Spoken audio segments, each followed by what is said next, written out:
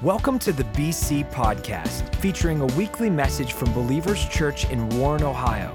For more information, visit www.believers.cc. I get to finish out our series called How to Hear God's Voice today. I'm so excited about it. Honestly, this has been one of my favorite series of all time because it really is kind of a reset spiritually in my relationship with God.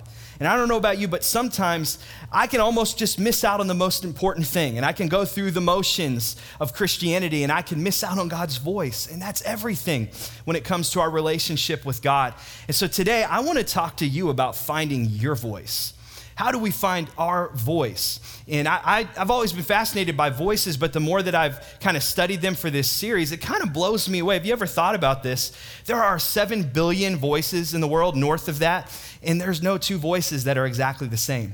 Unbelievable. And you start to think about like, man, I can identify someone's voice by them just saying, hey, like there's something embedded in their vocal signature that resonates with my brain, and I can pick up on the slightest difference. And if we spend a lot of time with people, we can pick up on others who are mimicking their voice because we can just detect there's something slightly off about that voice. And the people that you're going to sound the most similar to are obviously your family members. So maybe it's your brother or your sister, your mom or your dad, because genetically, that's where most of the traits that shape and form your voice are handed down. And my brother and I, we always get mistaken for each other's voices over the phone. And fun fact, I came to church yesterday and I had this brand new jacket that I picked out, and I see my brother and he walks in with the exact same jacket. I'm like, come on, bro, take it off. That's not fair. And he's like, I got it at a different place. And I'm like, either way. And so we're just on the same wavelength, and it works that way with your voice. There's all kinds of different factors that contribute to why you sound the way that you do. And so it might be the shape of your palate, your skull, your tongue, your cheek, every part of you. I mean, it's even your windpipe and the amount of air that you have coming through your lungs, your lung capacity, the shape of your body, all of it works together to shape and form this unique thing that you have called a voice. And that's why it's so silly for us to try to mimic and imitate other people's voices, because God made you to be you, not somebody else. And I'm convinced of this. I really believe that God is saying the same thing through all of creation. He's just saying it in a unique way through each of us. And so today I want to help you to find your voice. What would that look like? How would we actually let that play out in our life? And I want to start by looking at somebody that probably has one of the most recognizable voices in all of Scripture. His name is John the Baptist. Now, when you start ranking some of like the all-time followers of Jesus, John's like right at the top of the list, right? I mean, not only is he like the half cousin of Jesus, which has to boost your street cred a little bit, you know, but he was prophesied about hundreds of years before he ever came onto the scene. And this is what the prophet Isaiah says about him. It's quoted in Luke 3:4-6. Isaiah had spoken of John when he said, he is a voice shouting in the wilderness. And listen to what he's shouting. Prepare the way for the Lord's coming. Clear the road for him. The valleys will be filled. The mountains and hills made level. The curves will be straightened and the rough places made smooth. And here's the result when all of this happens. And then all people will see the salvation sent from God. Now, I believe this is a blueprint for what our voice exists to do. This is why we have a voice and why God has given me a voice that resonates with some people, but he's given you a voice that resonates with other people. My voice can cut through the noise in certain spaces in this world, but your voice can do it in others, and I think it's by design. And did you notice that John, he is shouting one thing. He's shouting, prepare the way so people can see salvation. So in other words, it's the sound of his voice that leads to the sight of salvation. And I love this. John got to prepare the world for the first coming of Jesus. Guess what? You and I get to prepare the world for the second coming of Jesus. That's pretty amazing. Can we give it up for Jesus in God's house this morning, that we get to be a part of that? That's phenomenal. Now that sounds all well and good to somebody that lives in 2017, but this would have been even cooler and even bigger of an idea to somebody that lived in Isaiah's time or John the Baptist's time. because the terminology that they're using here to describe John is the same terminology that they would use to describe a very important person in a kingdom, and he was called a herald. And not the guy down the street, but like a herald from a kingdom. They were pretty impressive. They had one job. They would actually come ahead of a city and they would announce the arrival of the king, and more importantly, they would prepare the city for the king. They kept the city focused on the king, and this was a big job. And so they were kind of like a modern day inspector would be. And so they would show up in town a couple weeks before, maybe a couple months. If the king was coming and the city wasn't ready, they might even come a whole year before the king was going to arrive there. And they would look at everything. I mean, no stone was left unturned. And so they would go to all the different parts of the city, and they would make sure that the places where the king was going to stay, his living quarters, that they were immaculate. They would make sure that the people that were going to be preparing the food for the king, that they were vetted and that their meals were actually good. I mean, everything had to be fit for a king. He had to prepare the way. And I've read this my whole life, and I never fully understood what the terminology meant. But when they say every valley will be raised up and every mountain made low and every rough place made smooth, this is actually referring to what a herald would do. He would lead a construction crew out into the city and even beyond that into the country where the roadways were, and they would literally move earth to make sure there was nothing obstructing the path of the king. Their biggest question they were asking was, what's in the way and what is keeping the king from coming into my city?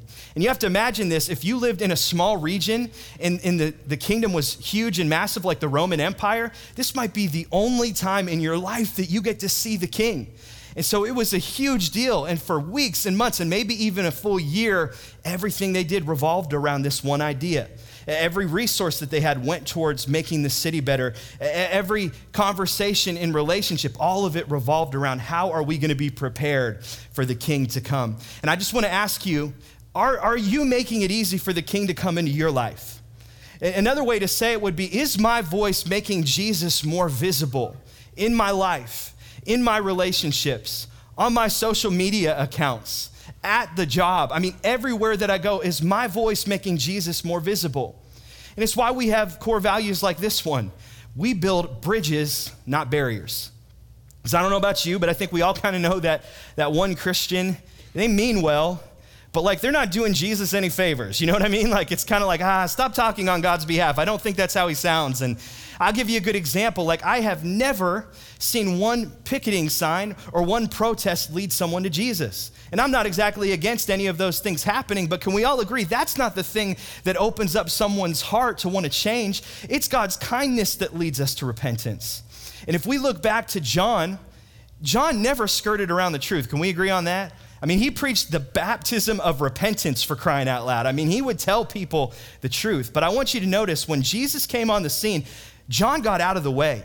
His voice made Jesus more visible. Jesus steps into this place, and all of a sudden they're at this river. And what does John say? He says, "Behold, the Lamb of God who takes away the sins of the world." And then as soon as Jesus is there, John immediately defers to him and he says, "I'm not even fit to tie your sandals." And John was the one that was more known at that time. But John was really quick and really careful to make sure that his voice was making Jesus more visible. I'll give you a good example of this. There's some cool things that have been happening in our student ministry called Paramount. So this is for students 6th through 12th grade. We just had like one of the most amazing weeks in the history of Paramount. We had our costume party. Tons and tons of kids went, and it's amazing. So if you're like in 6th through 12th grade or you have kids or grandkids and they're not going to Paramount, get with the program. Like you're missing out. It's amazing, and you need to come. And I would love to. I'm there almost every week, and I know our student pastors and our team would love to make you feel right at home. But they have been praying for years about how can we get church to people that won't often step into church as a first step. Yeah, maybe there's just a lot of barriers that people have put up because they've maybe had a bad experience at church. And they're just like, I don't know that I want to know this God you're talking about because I don't see him affecting your behavior. And so we've been praying, like, how can we get into the schools? Well, student pastors aren't allowed to go into the school. They can't start groups, but you know who can? Students. And so we started this thing called the Mount on Campus. And we have some students, some very brave and bold students that are like, I will actually lead a lunch group. And then when they lead the lunch group, we actually have the green light and the open door for our pastors to come in at lunchtime, and they can have like Paramount right there on campus. The first week at one of our local schools, we had 44 students come between 3 lunch periods. The second week, we had 46, and I think that's pretty cool. And guess who's leading it? It's this young lady, and her name is Cassie Shope. Is Cassie here?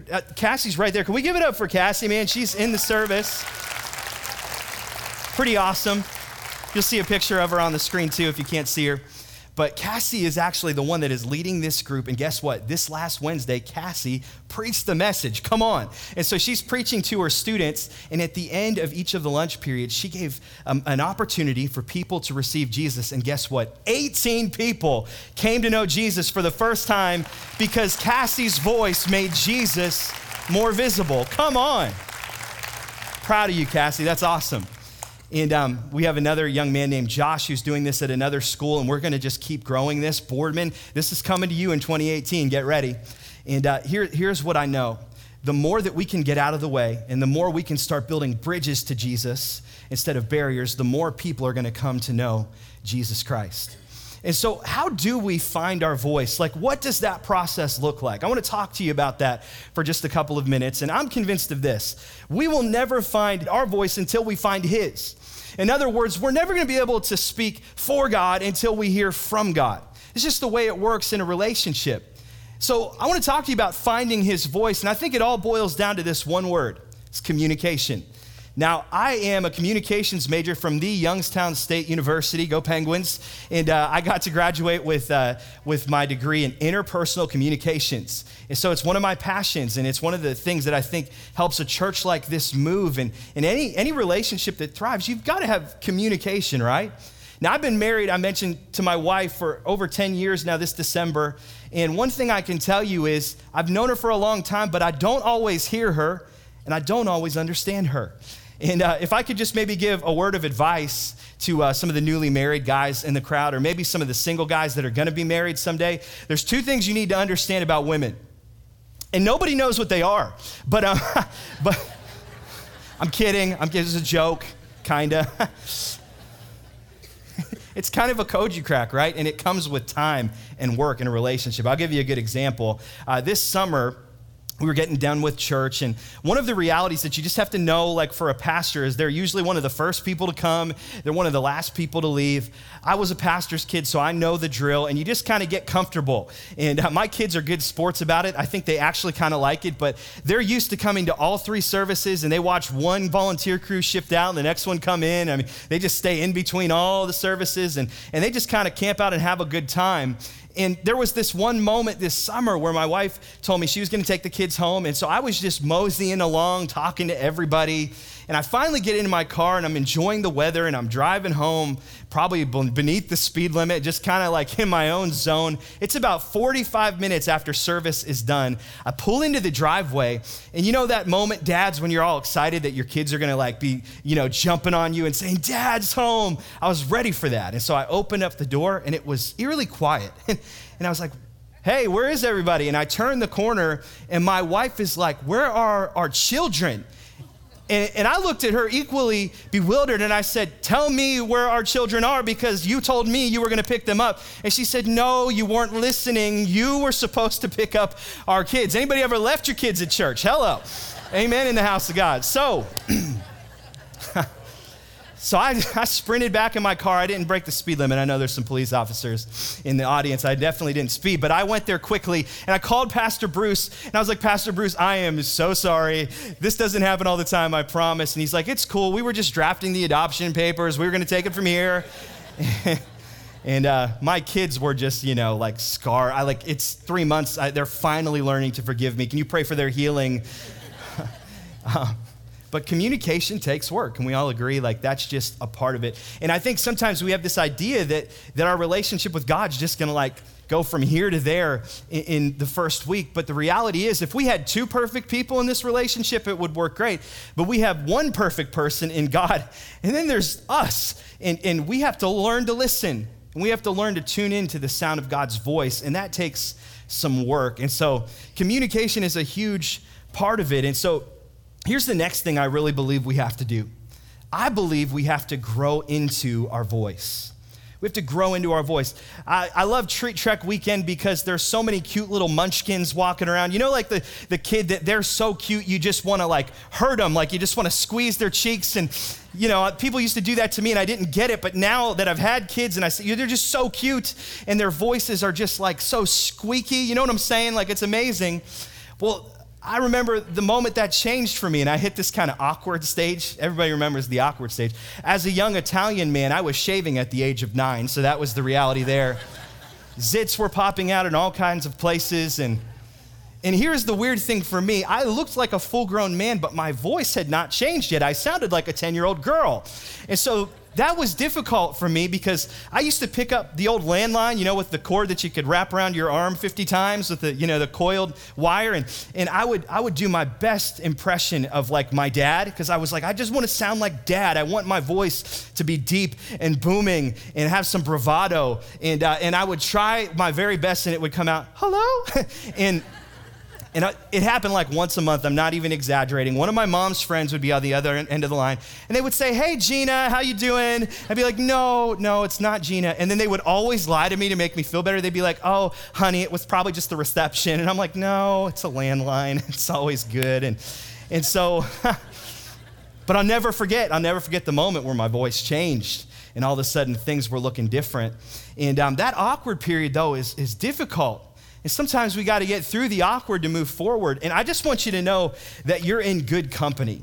Because sometimes I think like we're the only ones who feel like, God, I have something that I want the world to hear, but it doesn't seem like anybody's ready to hear it. It doesn't seem like anybody's taking me seriously right now. And I just want you to know there's a process, and every person in the Bible that did big things for God went through this process of growing into their voice. I'll give you a great example. Here's Samuel. We talked about him in week 1 of this series. And Samuel was going to one day be a prophet to the entire nation, and he was going to do big things for God. But listen to what it says in 1 Samuel 2:26. And the boy Samuel continued to grow in stature and in favor with the Lord and with people. Even though Samuel was in training to be somebody that literally changed the world, did you notice that there were 2 groups of people that he had to prove himself to? 2 groups of people that he had to grow into his voice in front of him. One was God, and then the other was people. Because even if you have something valuable to say, you have to earn the trust of the people that are listening. And that comes with time and growth and maturity. And it not only happened for Samuel, it happened for John. We've been talking about John the Baptist. Listen to this, Luke 1:80. And I want you to listen to the pattern here. They all say the same thing. And the child grew and became strong in spirit, and he lived in the wilderness until he appeared publicly in Israel. And I noticed this with people that have aspirations in ministry to do big things for God. Everybody wants the publicity. Nobody wants the preparation. Everybody wants the mic, but nobody wants the maturity. I mean, that's just a symptom of the culture that we live in. But I love that even Jesus had to submit to this process. I mean, think about this. This is Jesus, like he's half God, half man, and he submits himself to the process of being hidden and waiting for 30 years before anybody hears his voice. Luke 2:52 says it this way, and Jesus grew in wisdom, in stature, and in favor with God and man. And so are you noticing a pattern here? I just want you to know this. If you've kind of been feeling like, man, I know I've got something to say, but nobody's listening to me. When your voice is ready to be heard, God will amplify it. He always does. God will find you when your voice is ready to be heard. I don't think Morgan Freeman came out of the womb narrating the Shawshank Redemption. I just don't, right? Like, I think that he had to go through a process. And if you actually hear him interviewed, he's obviously probably the most iconic voice in cinema history. And one of the things that he said was, it took time for him to develop his voice to a place that we all know it to be.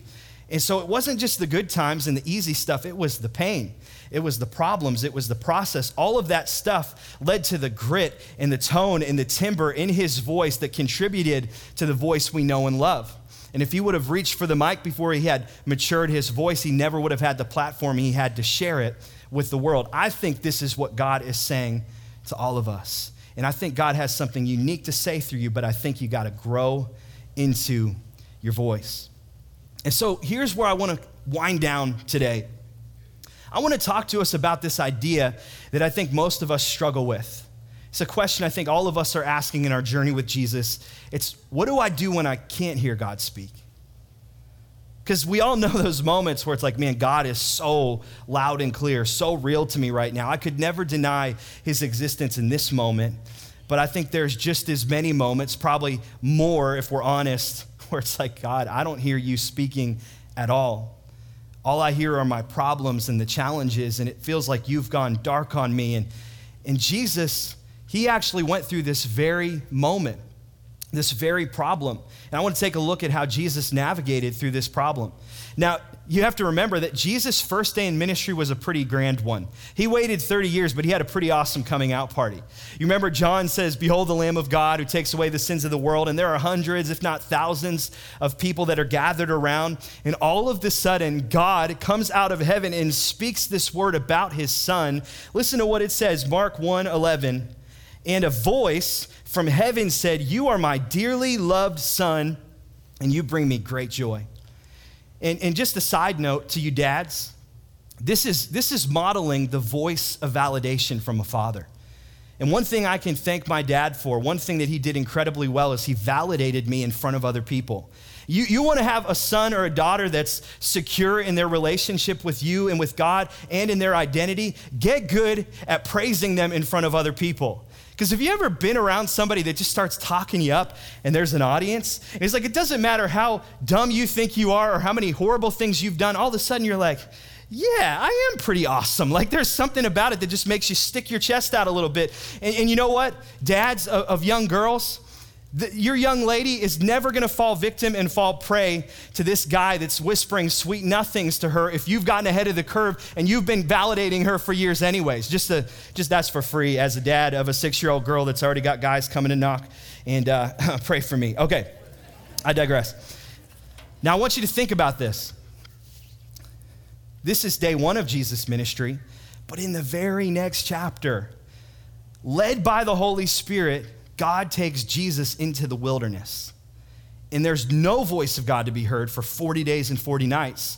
And there's temptation, no food, no water. The only voice, as a matter of fact, that he hears is the voice of the enemy, the tempter, the liar, the accuser. And he had a decision in that moment. He could either listen to the lies that the enemy was showing him, or even in the moment when he couldn't hear God speaking, he could hold on to what God had already spoken.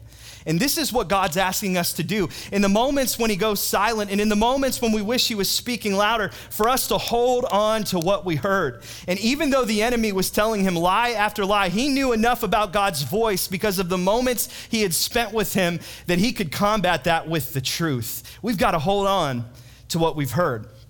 Now, a couple weeks ago, I was going through Dunkin' Donuts. I go through there often, not for the donuts, don't judge me. I go there for the coffee, and every now and then a munchkin or two, okay? Don't judge me. And so I was going through Dunkin' Donuts in a couple minutes, and I thought, I'm gonna be a kind husband, and I'm gonna ask my wife, does she want a drink? And so I texted her. And about 15 or 20 minutes go by, and I'm not hearing anything from Erin. And so I get to that point in the line, where it's like, oh no, I gotta make a decision. I'm gonna have to decide for her. And I don't know about you husbands, but that doesn't always go well for me when I kind of try to guess what she would want. It's a swing and a miss every time. And so I'm sitting there and I'm like, maybe I just won't order her anything. And then all of a sudden I just started to think, even though I can't hear Erin speaking right now, I have sat in the drive-thru next to her hundreds of times. I've heard her give her order thousands of times at different places. I bet I could think about this. And in that moment, all of a sudden, it was like the Holy Spirit helped me, and it was like hot peppermint tea, 6 packets of honey. And I was like, ding, ding, ding, that's it, that's the one. And so I got to the ordering station, and I was like, I will have a hot peppermint tea, 6 packets of honey, not 5 packets of honey, not 7 packets of honey, 6 packets of honey, please, make it snappy. And I was so proud of myself when I got home and I handed her her tea, and she was proud of me too. And I've failed many times since, but I give glory to God for that one moment where I could remember what my wife wanted. And here's what I'm saying. I didn't have her voice in my ear, but I knew what she valued. I knew what I had seen her order a bunch of times, and I think that's what God is saying to all of us. And some of you, you're in the middle of a tough time in your marriage. You've just gone through a divorce, or you're walking through a separation. Some of you don't know what to do. You don't have the answer for how to parent your kids or the issue they're dealing with at school. Some of them are being bullied. Some of them are going through some really tough times. Some of you are walking through sickness and disease, and you think that God's not speaking and you can't hear him, but I just want to encourage you, hold on to what you've heard and what you know, because we might not be able to hear God's voice all the time, but we can always know what God values through his word, and his word is always speaking. We've got to hang on to what we've heard. So here's where I want to end. It's interesting when you look at the different ways that God's voice is described in the Bible, because in some places, his voice is described as like big and booming. Like they'll say it's like the sound of mighty rushing waters, just huge, or thunder. It's just big and bold and you can't miss it. But then there are equally as many moments where it is described as still and small. It's a whisper. Now, according to my wife, I am incapable of whispering. She says I don't whisper, I just yell in breathy tones. And so we'll be like in a public place and I need to like whisper something to her, and I'll be like, hey, can you see that's the guy I was telling you about? And she's like, everyone in the whole place can hear you right now, shut up. And I'm like, I don't know what you're talking about. I can't whisper. Now my wife, on the other hand, she's a low talker. And you guys that are low talkers need to cut it out, because us deaf people can't hear a word you were saying. And so we'll be in the car and I'll ask her a question and I'll like wait 30 seconds. I hear nothing. I'll be like, hey, did you hear me ask that question? She's like, yeah, I gave you an answer. And I'm like, I can't hear a word you're saying right now. And she'll repeat it with the same volume. You guys, you need healing from that. Stop it. And so, but you know what I've noticed about when my wife whispers? Does one thing. It makes me come in closer. And I think by design, sometimes, God avoids the big booming thundering voice, the flashy thing, because he wants us to come in closer so we can learn to hear his voice. I just want to challenge you, don't miss out on the whisper because you're stuck on the thunder, because God is always speaking. We just have to learn how to listen and learn how to identify his voice. I'm going to ask you to bow your heads and close your eyes here in Boardman. I really believe that God wants to speak to you right now. I really believe that. And if you can honestly say, I don't know if I've ever had that moment, Joe, where I could say, God is speaking to me, I believe that God wants to do it right now. The Bible actually says, if we call on the Lord, he'll answer us and he'll show us great and mighty things. But the first part is you got to call on the Lord. You have to give him the invitation. You have to draw near to him, and then he draws near to you. That's how it works. So right now, just quiet enough for you to hear a whisper, I want you to just invite God to do that. God, we invite you to speak to us, even in whispers sometimes. Lord, help us to find our voice as we find yours. Let our voice make Jesus more visible everywhere we go this week. So while everyone's still in an attitude of prayer, I want to invite you at both of our locations. I want to give you an invitation probably to the most important thing you will ever hear in your life. This is about your relationship with God. I think so many of us growing up in America, we can go to church and maybe even be baptized and do religious things, and we can miss out on the miracle that it's all about, and that's having a relationship with Jesus Christ. And so I just want to ask you, can you remember a moment in your life where you made it real with Jesus? Where you said, God, I give you my whole life. Jesus, I call you Savior and Lord. And here's one of the lies that the enemy tries to tell us, that when we make this decision, then we have to be perfect. We say this all the time. There's no perfect people allowed at Believers Church. There's no perfect people allowed in God's kingdom. He loves you right where you are, but he loves you way too much to let you stay there. And every day it's a step. So if that's you and you're like, I can't remember a moment where I gave Jesus control of my life, salvation is surrender. And Jesus said, I am the way and the truth and the life, and no one comes to the Father except through me. I'm the gate. I'm the door. He made it really simple. We just have to believe it in our hearts and say it with our mouth. Use our voice, and we'll be saved. And so I'm going to lead you in a prayer. So many of us have already prayed that prayer. I want you to repeat this after me. And if you mean it from your heart, I really believe a miracle is taking place, and your eternal destination is now heaven. And here's the coolest part. It's not just that one day you're going to get to heaven. It's that today heaven can get to you, and it can change your here and now, because God cares about every aspect of your life, and he wants to walk you through this journey with Jesus. So can you repeat this after me? Here and in Boardman, let's say this together. Dear God, thank you for Jesus. Thank you that he paid the price for my sin when I should have, and he loved me enough to do it, and he'd do it all over again just for me. I receive your salvation. I call you my Savior. I call you my Lord. Jesus, come into my life. I'm a Christian. Amen. Thank you for listening to the BC Podcast. Follow us at A City Connected on Twitter and Instagram to stay updated, inspired, and encouraged.